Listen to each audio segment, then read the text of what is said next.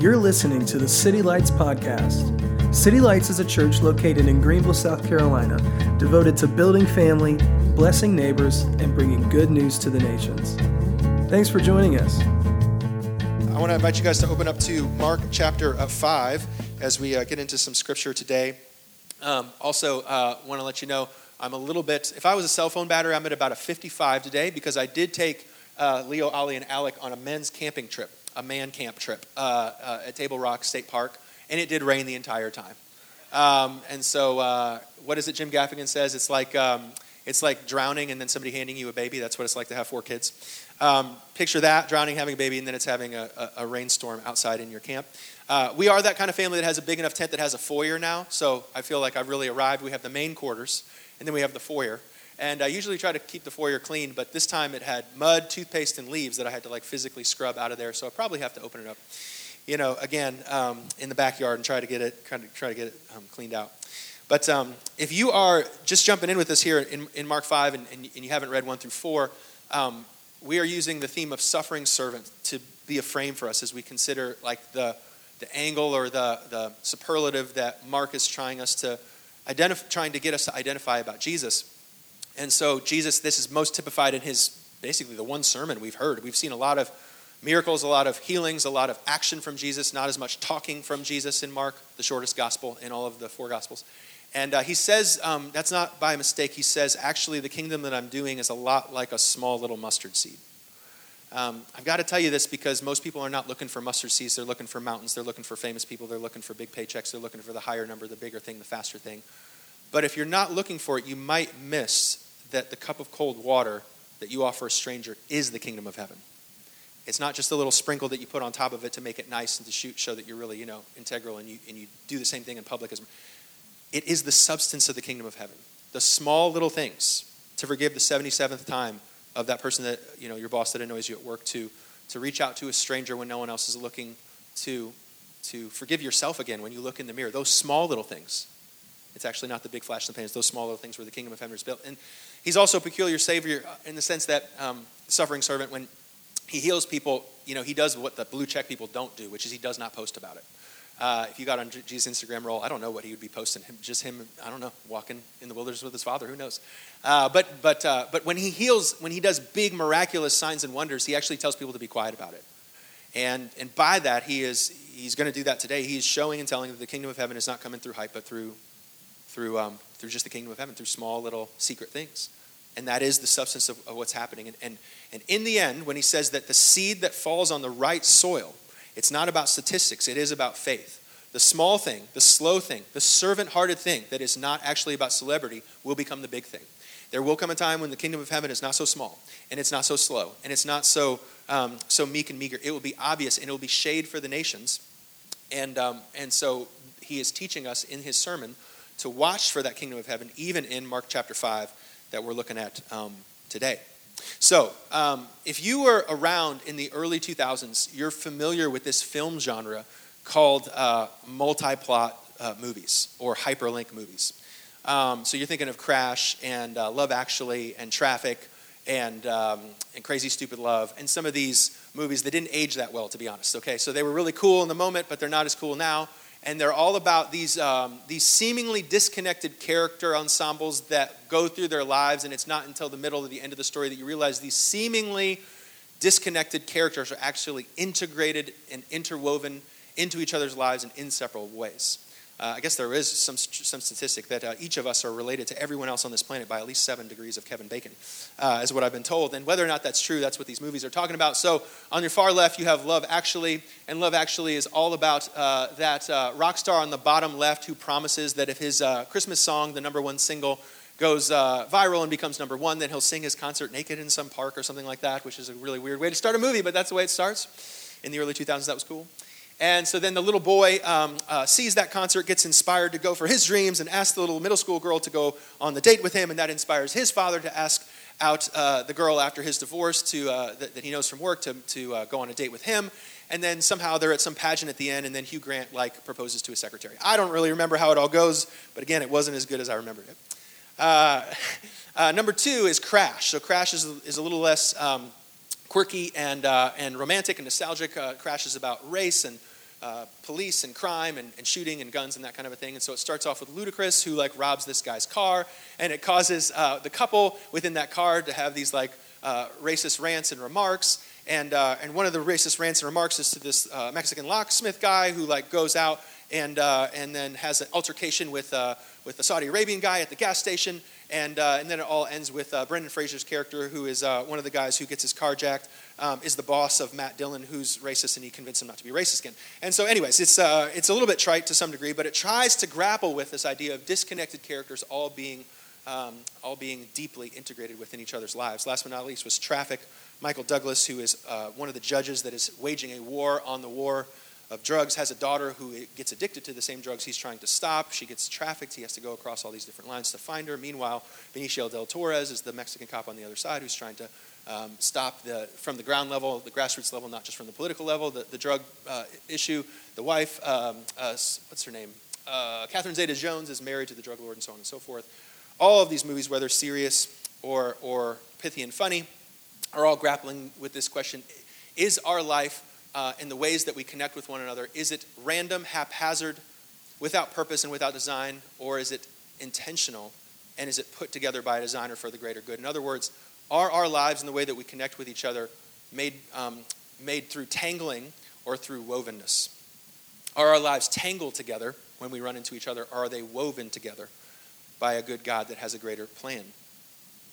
For example, that if you were to get into adoption and your family adopted a girl that's, let's say, 7 years old, you wouldn't have been there at the time that their parents got together, and you don't maybe even know the circumstances of those parents, but those parents, for the rest of your life, their decision to be together for whatever terms they got together affected your life in an integrated way without knowing them. They deeply impacted your life for the rest of your life because you're connected to people even sometimes that you don't know or don't have a design for, or the third grade teacher that either loves your child or talks down to them is somewhat of a dice roll. And when your kid goes to third grade and meets that teacher, you weren't there when that teacher went through what they did through school, and whether or not they paid attention or didn't pay attention, you just got thrust into that classroom and you had to deal with it, either sink or swim.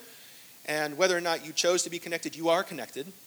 And the question is that connection based on entanglement, or is it based on being woven? Was there a purpose, or was it random? Or, for example, I heard a TED Talk about forgiveness of this girl who had this friend, this brother's friend, who came in looking for money to pay for drugs and got into a bad situation and then killed the mother, and then out of just kind of blind panic, because the father witnessed it, killed the father as well. And she said there's a powerful and a harmful and hurtful thing that happens when you run into traumatic and cataclysmic event like that. Though you didn't choose it, her life will forever be tied to that murderer for the rest of her life in a strange and intimate way. That his life and her life, for better or for worse, for cursing or for blessing, will be forever tangled or woven together. But that is the question I think we ask ourselves as we run into strangers and family members and people we want to be with or people we don't want to be with. Is our life together tangled or woven? So today, as we kind of catch up with the beginning of Mark chapter 5, I need two people to kind of be my little extra. Speaking of movies today, you don't have to say anything, you don't have to give any lines, you don't have to do any dances, you just need to kind of stand there and be a bit of a placeholder so we can kind of catch up with our story. But I need one man and one woman who can be my Jairus just to stand for me in their seat. Jairus is the guy. Dad. Price, how about a hand for Price and his lovely wife Sophie, who threw him under the bus. Price, come on and stand up. That's Price. He's going to be Jairus. He's the synagogue leader, and his daughter, remember, was dying at the beginning of the story. And I need just one female cast call there. Let's just stand. You don't have to do anything or say anything. You just have to stand there. And that's going to be Allison. Allison, why don't you stand on up there? Thank you, Allison. Yeah, I've all told you. There you go. That's what happens. That's why we don't sit in the front row, I guess, right, Kristen? All right. So again, just to catch up,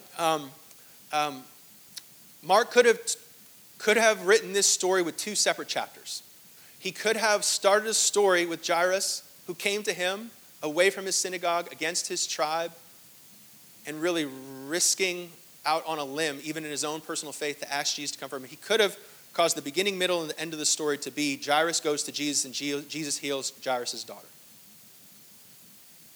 But intentionally, and I would argue sovereignly, both Jesus and Mark are writing the story differently in the sense that Jairus' story doesn't end before her story begins.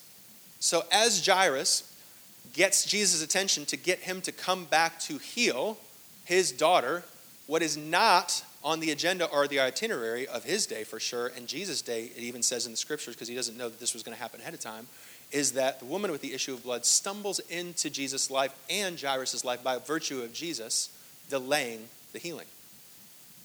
This woman has been suffering for 12 years with her issue of blood. It has kept her single, has kept her unclean. She can't access the temple. And it says in the scriptures that Jesus didn't even know that she was there or that he was going to touch her. And otherwise, her faith not only changes her day, her faith changes Jesus' day. And you're left with this ethical decision. If you're the healer and you can only heal one person, then you have to make a decision. Do I heal the suffering single woman that has been suffering for 12 years or the suffering dad whose 12-year-old daughter is about to die in a matter of moments? Sometimes you can't bleed all places sometimes, and sometimes God doesn't make all things good at the same time. Sometimes he has to work them together for the good and glory of those in Christ Jesus. But he has a sovereign plan.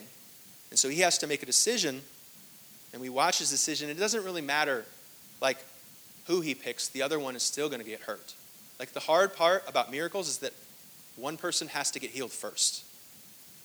And whether or not we like it or not, if you're praying for a baby and somebody else has a baby that you don't get to have, maybe your healing's later, maybe your healing's after heaven. But the hard part about healing is that through the course of history, not everybody gets healed at the same time. And that's hard for the person that gets healed and the person that has to wait for it. But nonetheless, this woman has just stumbled into his life by way of Jesus, and that's how it is when we follow Jesus. We stumble into other people and brought all of her issues. We have people in our life that have issues. You know, their dad issues and their alcohol issues and their anxiety issues and their depression issues, and they don't ask you permission to just come in and bleed all over you with their issues. They're just coming in with their issues, and they don't really ask you for permission. So this lady comes in and just bleeds into this issue. And so at face value, it seems in the beginning of the story like their lives are just tangled, that their lives are a random hodgepodge of incidences of grabbing and taking and clamoring for attention of Jesus, and Jesus just served the squeaky wheel first. That's what you would gather at the surface level, is that both of them came for a healing, but because she was louder, she gets the healing, and too bad, next time, buddy, your daughter's dead. But if you look a little bit deeper than that, you recognize that the transaction between the two people is not only the pain that this woman is pleading out for Jesus, but also the faith. That this guy has to go home to his daughter for faith in Jesus for a resurrection now, not just a healing. And the faith that he needs for his daughter's healing didn't just come from him, it came from her. And there's actually a possibility that the exact same day that this woman started bleeding could have been the exact same day that his daughter was born. And that God didn't just orchestrate this healing just in this moment and have to make a decision within 12 seconds of looking at both of them. He's been making the decision for 12 years. Maybe he's been making the decision since the foundations of the earth. In other words, this woman's faith as she has suffered, none of those drops of blood or sweat or pain have been wasted. All of these 12 years have brought her to the place that she might reach out and touch his cloak to have faith for the healing. But that faith was not just for her, it was also for him. At face value, we assume that she got healed instead of him at the beginning of the story. In other words, this is the way I'll put it on the screen. We assume that if life is just tangled, that she didn't get healed, that she got healed so that he could suffer. That in other words, that she gets healed, and I think I wrote that around the screen, that she gets healed instead of him. But actually, she wasn't getting healed instead of him. She was getting healed to make a way for him, that he needed the faith that she had garnered over the 12 years of suffering, that all the 12 years that his daughter wasn't suffering, she was suffering, and the faith that was birthed out of that soil now gets inherited from him just by engaging with her. In other words, she suffered so that he could be healed. At the end of the day, some will be healed first and some will be healed second. Some of us in this room are having our healing delayed, and some of them are having delivered today. But his will for all is that both of them would be healed because their stories are not tangled. They are woven. All right, that's all I got for you guys. Take a seat and give a hand for our cast of characters there. Thanks so much. What does that mean for us when it comes to church is that all of us have our issues. Every other Sunday when we're not praying for missionaries, we have testimony time. And testimonies are time that God does something through suffering, not around suffering, through faith, that allows faith to transfer, and that some people will share stories on this stage about the divorces they've been through, or the raising of support that they're walking through, or the infertility battle that they're walking through, that they're all, or maybe on one side or the other side of. But that faith is not just for them, it's also for you as well. That you are working through something right now. And we are realizing from this passage that you're not just struggling through your suffering for you, but also for your kids that you don't have yet. That you are dealing with pain right now, that you were handed down, and if you would walk through faith in that suffering, you could hand something to your kids that you didn't have handed to you.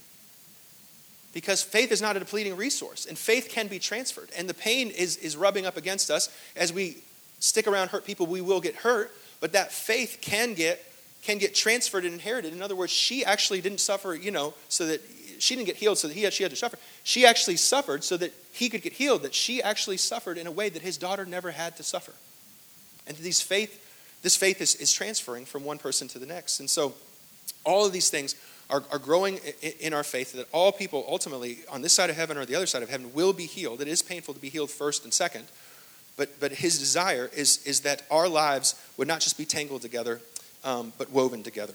So here's verse 35, Mark 5:35. It says, while Jesus was still speaking, it says, some people came from the house of Jairus, the synagogue leader, and says, your daughter is dead.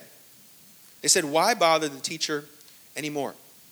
So these are 14 painful verses. I mean, I counted. The last time you see Jairus' name is 12 verses. And so with all of the melodrama and the drama for the woman of the issue of blood, it's almost like Jesus forgot about Jairus. I don't know if you've ever felt like God has forgotten about you, or that your name was listed in some verses over here, but all the verses in the last 12 verses are certainly, 14 verses are super ambiguous as to God's intent towards you. Like, did he just get busy and distracted and forget to text you back? Like, what happened? You just put me on hold and then, never called me back.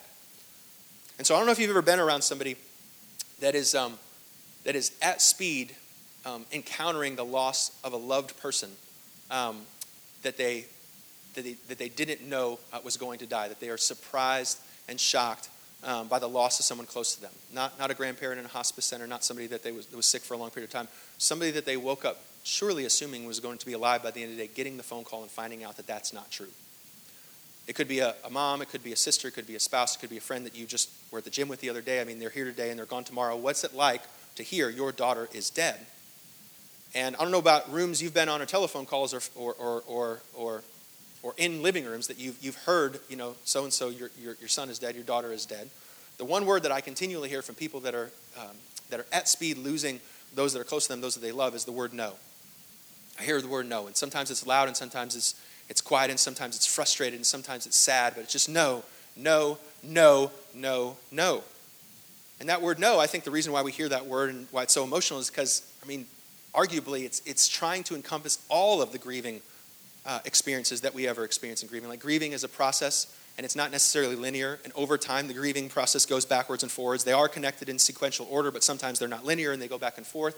And I think at the ground zero, at the triage space of hearing that person is gone from you forever, you're hearing all of them at once, is why this such groaning comes out of a person. Sounds that you might never hear from somebody ever again or before, because they're saying no in the way of denial, like, no, that can't be true. They were just alive. They're 26.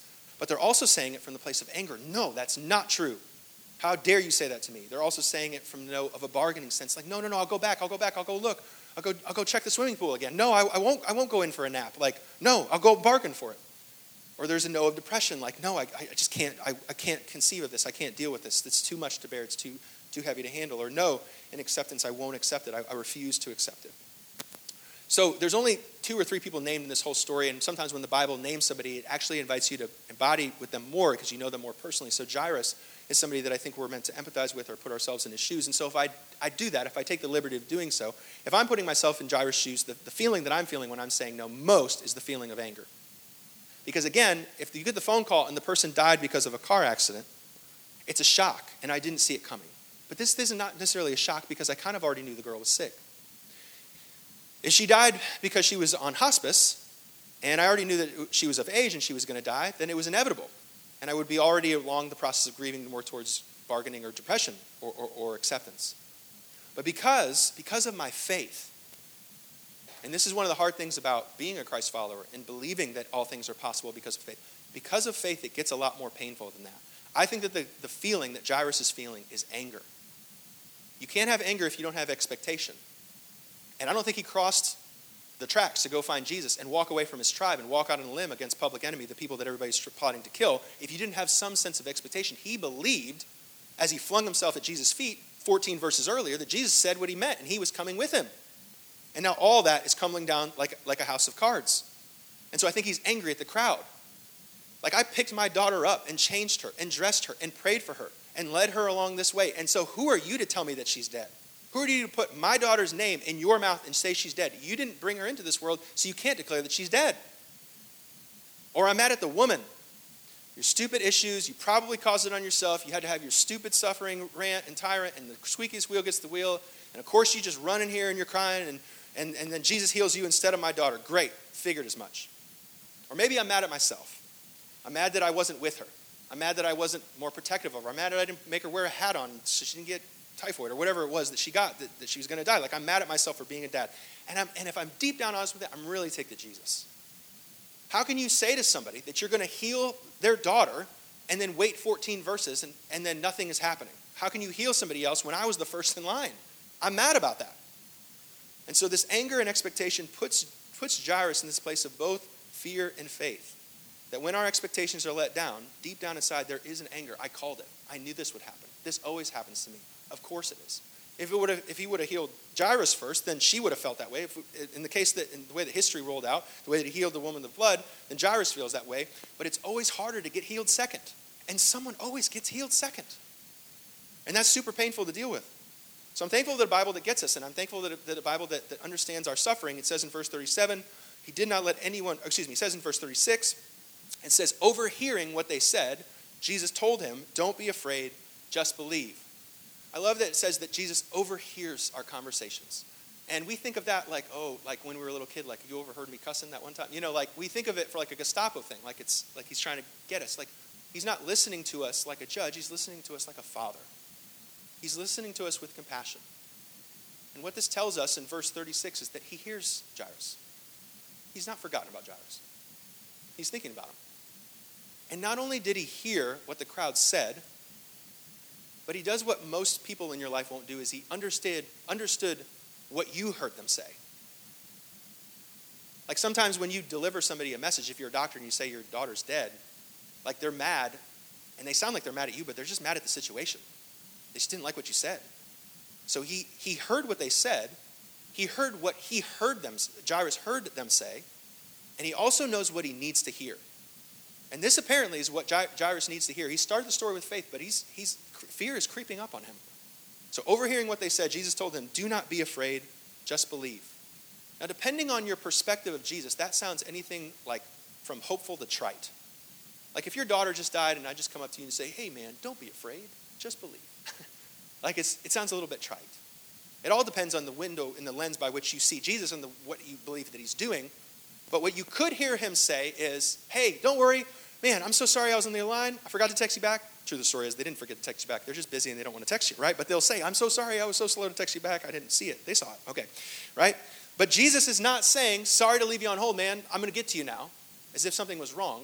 He's actually saying, just believe. I knew this was always happening. There's a plan behind this. Little Ollie in the tent this last weekend stepped on an entire thing of toothpaste and spilled toothpaste all over my sleeping bag. I don't know if you ever tried to clean up sleeping bag stuff, but it's a mess, okay? But there's something good about to a 7-year-old, hey man, it's okay.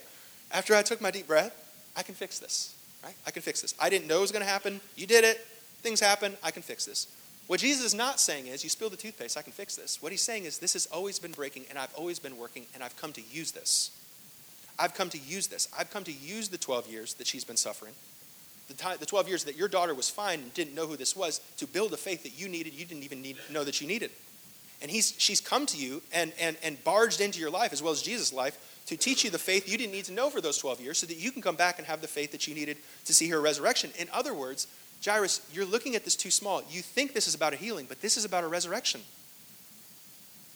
That the fight that you're having, you wish you just want that person to just shut up and stop doing what they're doing and stop being manipulative and passive-aggressive. And potentially when he's saying, don't be afraid, just believe, he's not just saying, I'm going to come and fix it tomorrow. What he's saying is, I'm going to use this right now for a resurrection. That there's a vision that's much bigger than just stopping the drama that's going on in your family. He's like, I'm not trying to solve drama. I'm trying to resurrect your family. And if you have a short-handed vision for what God is doing, we might miss the story for the sentence. That the job that you're working on and you're trying to pray for and you're trying to get in his career, he's like more interested with your calling than your job. And if your minutia is, God, you're not good unless you fix my job, you're missing the bigger picture of what he's saying when he says, just believe. He's not saying, I'm coming to give you a job. He's saying, I'm coming to give you a calling. And the job is a pawn in that. And I'm not coming just for healing. I'm coming for a resurrection.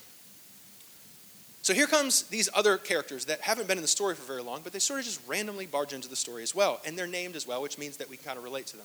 Verse 37 says, he did not let anyone follow him except for Peter, James, and John, the brother of James. Okay, so there is verse 37. He did not let anyone follow him except for Peter, James, John, and John, the brother of James. And so if you're watching a movie and they introduce some characters 60 minutes into the movie, like you're just like, it's too late, dude. I'm just bored. I can't handle any more characters, Again, unless it's Lord of the Rings, which is the reason why I keep sleeping through those movies, right? But you can't just arbitrarily, haphazardly just bring characters in. We haven't seen a disciple since Mark chapter 2. And all of a sudden, these disciples just show up. The director has done the framing of the story. We know who Jairus is. We know the situation. We know his daughter. We know the woman at the issue of blood. We know the crowd. The crowds have always been there. The daughter has always been there. The wife will show up. We understand is connected to Jairus. We get the characters, but why is our disciples showing up now? I don't think that it's on accident. I don't think that the disciples are being tangled into the story. I think they're being woven into the story.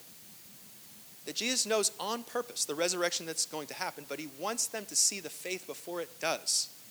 That Jesus on purpose calls them by name, you and me by name, that when suffering happens, he wants us near it and not far from it. I think what this would mean for us is that Jesus does not seem to see the raising of our children in Christian environments separate from pain, because pain and suffering is where people learn to know faith in Christ. He's saying, if you're my disciple, I'm not just going to have you stay away from the suffering. I want you in the triage room with this family because I want you to see the suffering that gives birth to faith. I don't want you robbed of this moment, because even when you're not in the middle of suffering, you're headed towards suffering. And if you don't learn the faith of people that are in the middle of suffering, you won't know suffering and you won't know Christ. And so disciples, he's saying, if you're following me, to follow me is not to be far from suffering, but to be close to it. To be close to this pain, to see faith grow. And so he goes on in verse 38. It goes on in verse 38. It says, when they came to the home of the synagogue leader, Jesus saw a commotion with people crying and wailing loudly. And he went in and said to them, why all this commotion and wailing? The child is not dead, but asleep. But they laughed at him. So I saw a YouTube short with Marlon Wayans. He's a 90s comedian. You guys alive from the 90s? Okay. And he had 4 brothers, and they're all hilarious. And you're like, why are they so funny? And so they asked him, they interviewed him. He's like, why is your family so funny? He's like, well, the thing about funny people is they go through a lot of hard things, and they have to laugh about stuff. And so that's how they're so funny, is because they make joke about stuff, because otherwise they would cry. Okay. And so he said, one of the things that we would do as brothers is we'd just be sitting there and ask ourselves, like, what's funny about this situation? It'd be in church, what's funny about this situation, the librarian, any number of things. He said, for example, they were at a funeral of a cousin, and the cousin had a Harley Davidson t-shirt on because he loved to ride Harley Davidsons. So the auntie put the Harley Davidson t-shirt on him, and little Damon Wayans, if you know who that is, was just like, well, if there's a dress code in heaven, that guy's not going to get in. And they would just laugh at it. And he said they would laugh at it all. They laugh at the shoes, the baggy suit. They laugh at it all, because it's like, if you're not crying, you got to laugh, right? So you hear all the range of emotions here, the laughing and the crying, and you've been around funerals. Like, the reason why we laugh is so we don't have to cry sometimes. And funerals are some of the most awkward conversations because we just don't know what to do with them. We don't know how to cope. We don't know what to say to the mom. We don't know what to say to ourselves. Our life is not built for it. We don't organize around it. We don't think about it. And we just visit this funeral, and we have to try and play the part and say the right thing. And for this case, these people were hired to cry just because that was the culture and the tradition back then. But oftentimes we're laughing because we don't want to cry and we don't know how to cry. And so Jesus comes into this situation, and he speaks directly to really the deeper fear and the deeper need that nobody is talking about and nobody's dealing with, which is that all suffering is ultimately wielded and steered by the fear of death. That this life is not as long as we want it to. We don't have as much control over tomorrow as we want it to. And he speaks to this situation by saying, verse 39, the child is not dead but asleep. Well, the heart rate is gone and the touch is cold. The child is medically dead. It's not that Jesus knows something that they don't know. It's that he sees something they don't see. He sees that death was never supposed to be a part. Death is not another angel getting to heaven. Death is vicious and vile. It makes a body smell bad. And it will take a child. It will take a parent. It will take somebody in the middle of their life. Death is not quaint and trite. Death is not something to put on a crochet pillow. Death is the agency of sin. And death was never meant to be a part of life. But what Jesus is preaching to them, if they have ears to understand, is that although we live life like life is temporary and death is eternal, he sees life as eternal and death as temporary. He sees life as eternal and forever, and he sees death like a nap. So he says, and he means it, the child is not dead, but she's asleep. And so we had to pause and think about this for a second. Jesus comes to be the miracle worker, right? Jesus does miracles. He comes to heal the sick and cleanse the leper and set the captives free and cause the deaf to hear. And of all the greatest marquee miracles, the greatest miracle that you do on this earth is raise from the dead. This is one of the greatest miracles. If you ever get asked this on a trivia question or Who Wants to Be a Millionaire, ask yourself, how many people did Jesus resurrect? The answer is 3. Jesus healed the widow's son. Jesus healed Lazarus, if you guys remember that from John 11. And Jesus healed this girl. That's it. That was the only 3 times that he ever resurrected anybody. In the meantime, although he healed many, many people, there are a lot of people that didn't get healed. There's a lot of people that died that didn't get resurrected. Jesus managed to find 8 hours of sleep every single night. And here's the most important statistic, that all 3 of the people that he resurrected died again. So what is the point here? Is that he must not be talking, right, about his mission must not be about coming down here and emptying grave sites. His mission must be something else. He must be trying to do something in the in-between times of the delivery and delay of miracles. That he slept through the storm until he quieted it. That he allowed for the person to run around in the graveyard like a crazy man until he delivered the 1,000 demons out of him. That he told the girl to get up probably at least a couple days after she fell down and was in mortal injury or mortal sickness. Like, in other words, there's times that he is waiting and times that he's delivering, but he's using all of that because the point is that he is not here ultimately to do miracles because he doesn't need to prove anything to himself. He's God. He came to grow faith. The reason why he would heal and resurrect and wait and deliver and delay and sleep and calm storms all in their appropriate timing is because Jesus did not come ultimately to do miracles as the end. Those were means to the ultimate goal, which is to grow the kingdom of heaven through mustard seed faith. And he does whatever he needs to do to get that to be done. So it brings us all the way full circle. Leave it to Jesus to actually do what he preaches, right? He preached the sermon, and then 3 chapters later, he's still doing the sermon. And he preached the sermon about 4 different soils. He says that there's seeds everywhere. The kingdom of heaven is not big, and people don't want it. It's small, and people miss it. It's everywhere, and there's too many seeds around. And he says that the reason why that people miss it is not because the soil isn't ready for it or that people don't love God. It's because there is obstruction. There's the devil. There's love of money and the worries of the world. And there's persecution. And all the seeds, it's not that they don't get planted, it's that they get uprooted. And so what we are seeing, both in the sermon and the practices of Jesus, is that the good soil is what we should be asking. God, I want good soil. If there's only 25% of the soil that's good, I want it. And what he is saying and also showing us in his healing and delaying of healing is that the soil is made of healing, but it's also made of suffering. That the soil that is needed to have a crop that grows 30 and 60, 90-fold will have stories in it that are the delivery of healings, but also delays. If we do not know suffering, we will not know faith. And if we do not know faith, we don't know Jesus. Suffering is absolutely part of the curriculum of the disciples. In other words, if it wasn't, he wouldn't have brought them into the room to see it.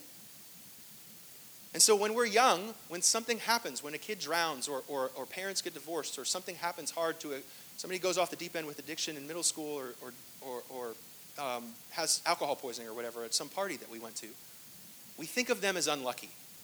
I'm so glad that I didn't make those choices and draw the cards that they did.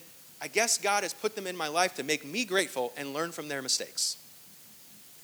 Until we go on in this life and we realize that people that avoid suffering early in their life are not just lucky, they're just late. That sooner or later, we are all suffering. That we will all come to this place of a cross. Jesus says, carry your cross, meaning we all have one. It's just a matter of if we carry it or not. That suffering is a part of discipleship. And whether it's at a nursing home, or it's hovering over a graveyard at an early death, or whether it's building up some business and seeing it all crumble for no good reason at all, or waking up to an iMessage report from your husband that you saw text messages that he shouldn't have been texting, or it's some triangle of drama that's going on in your family that happens Thanksgiving after Thanksgiving that you think it's going to get better and it doesn't. Ultimately, Jesus is saying, if there's suffering, do not be surprised. This is so hard for us in our culture to understand because we think that suffering is for martyrs. One of the biggest industries in America is painkillers. One of the biggest issues that we're dealing with in psychology is dealing with trauma and pain. And all of our happy, a lot of fairy tales in a lot of other countries don't end with happily ever after.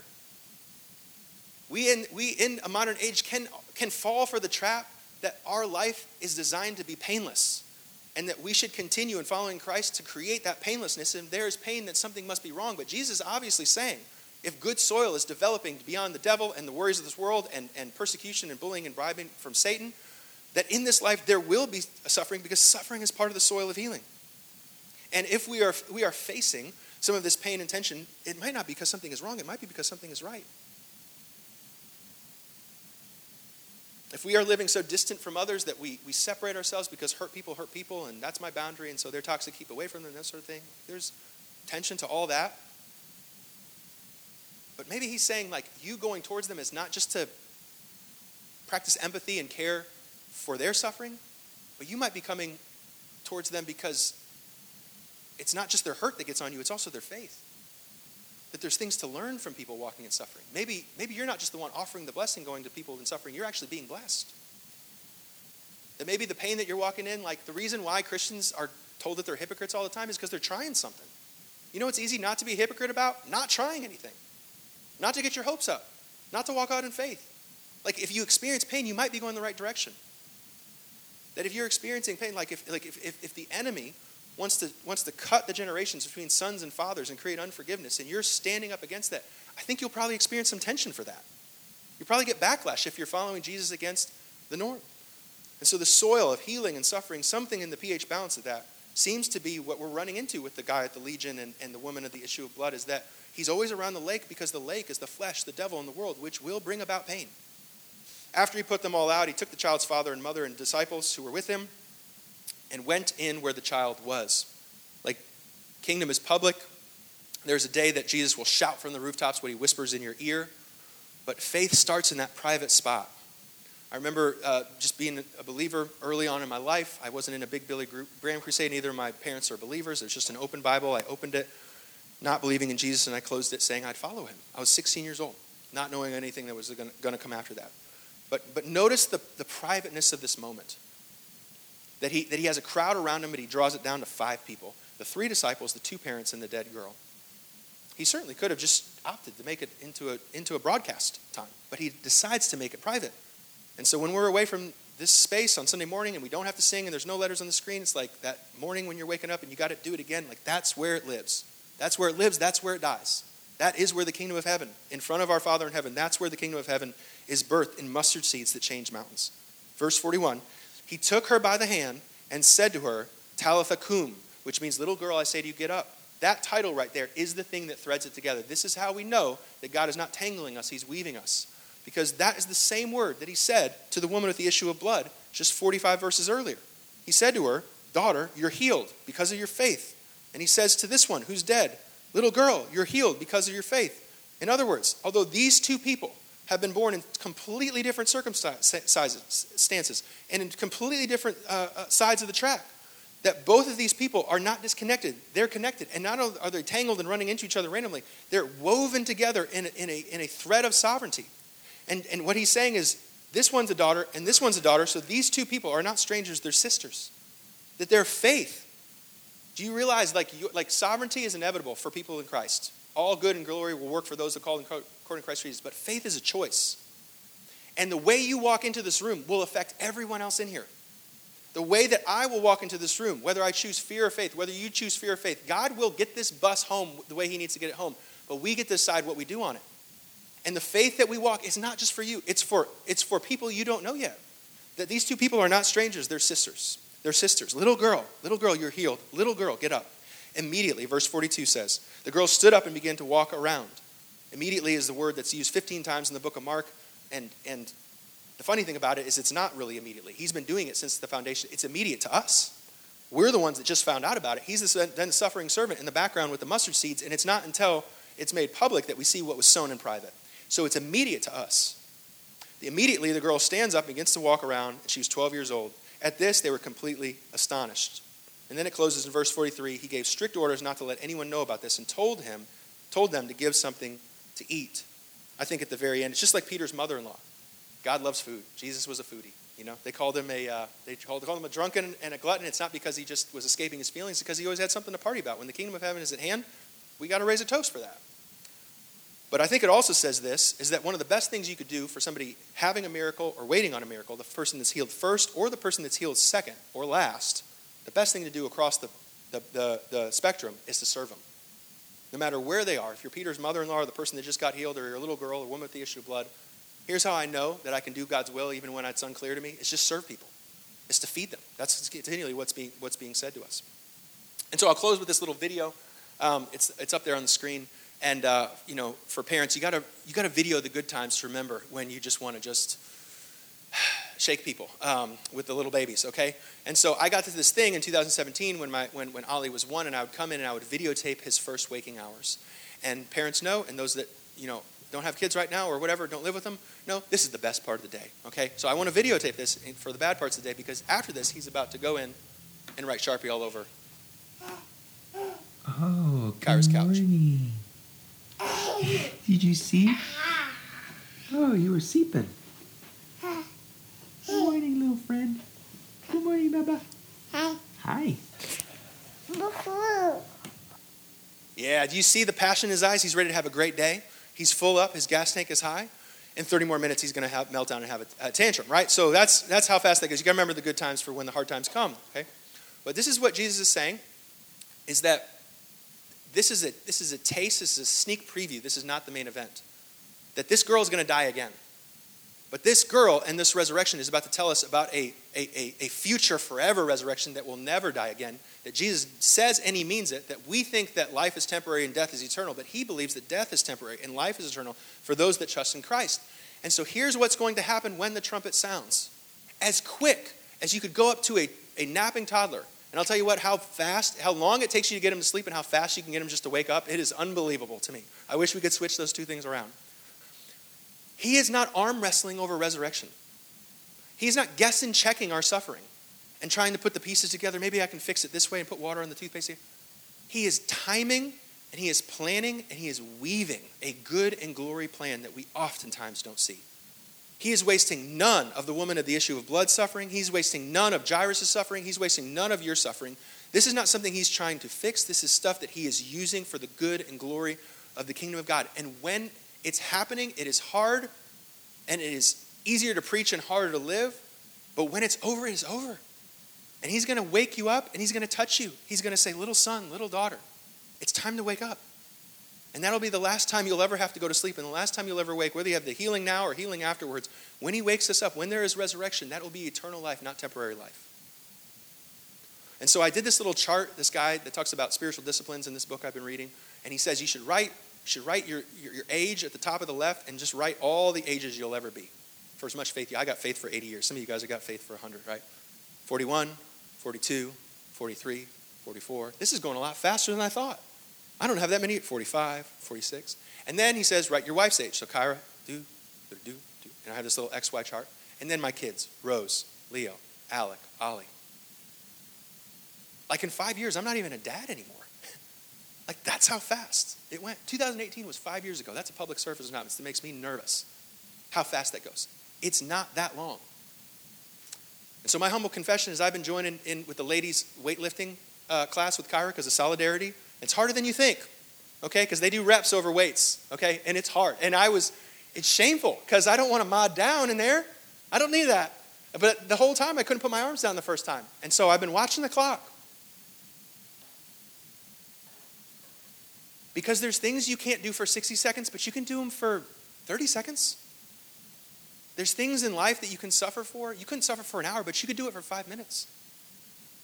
And so there's a ratio and proportion to this thing. We're not here for that long. It's going to happen quicker than you think. Even if you get healed before you die, it could happen quicker than you think. But even if your healing is postponed until you die, it's still going to be quick. And there's things you can do if you just understand that this pain is temporary, but the kingdom is forever. And if you could just have that ratio, that sense of clarity, that sense of conviction, that like what you are doing down here deeply matters, that grace and sovereignty is inevitable, but faith is a choice. It is your choice. What is the story about? It's a story that starts with a woman who has so much faith she changes God's day. But it ends with a girl getting healed, and all she has to do is fall asleep. And there's a range for our existence. In other words, there are things that you can't control and there's things that you can control. But what you are responsible for today is your faith. You have a choice today for fear or for faith. Which one will you do? That is the experience that you have. You have the choice to ask yourself, why me? Or you can ask yourself, how is God using this? What is God trying to teach me? What is he trying to show me? Because suffering is not optional. It is normative. And he is calling us actually into more suffering that we would see more faith, because he didn't come just for miracles. He came for faith to grow. So in your bleeding, whatever issue that you're dealing with, know that you're not just dealing with this issue for you, but also people you don't know. That that the degrees of separation, even in this church, you walking in fear of faith deeply matters for the person across the room from you today, because faith is not independent, it's integrated.